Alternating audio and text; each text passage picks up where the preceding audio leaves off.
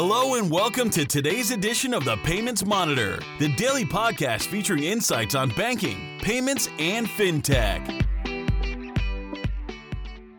Good morning, welcome to the Payments Monitor. My name is Faisal Khan. Today is the 9th of October 2015 and some top stories of interest in my feed are: Starbucks will soon be accepting Apple Pay. This announcement was made by Jennifer Bailey at the Code Recode Mobile Conference in California. Starbucks has already started trials of accepting payments via Apple Pay in some of its stores and expect a complete rollout by 2016. British bank Standard Chartered CEO Bill Winters announced plan to lay off 1,000 top managers as part of the overhaul in progress to turn the bank around. Oddly enough, Mr. Winters was issued more than £6 million British pounds worth of shares in compensation for leaving City of London hedge fund that he founded. Will the US economy, the largest in the world, expect a recession in 2016? A delayed Fed rate hike and turmoil in the global equities market might suggest so. The probability that the US will enter a recession jumped to 15%, the highest since October 2013. However, in a separate survey, many economists predict that the US will not enter a recession until 2019. Trouble in Malaysia, where the central bank, Bank Negara, has sought criminal proceedings against the troubled state investment fund called One Malaysia Development.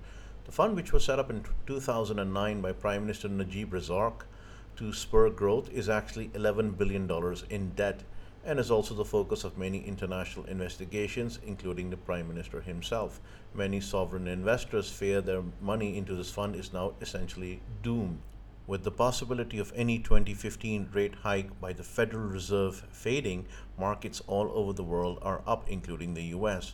This also prompted oil extended gains this Friday, which have been the biggest weekly gains in over 6 years since 2009.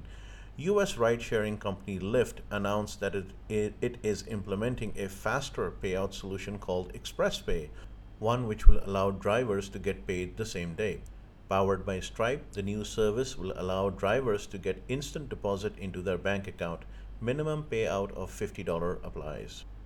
Luis Buenaventure, one of the co-founders of Bitcoin remittance company Rebit.ph, recently published in his blog that Bitcoins do not make remittances cheaper.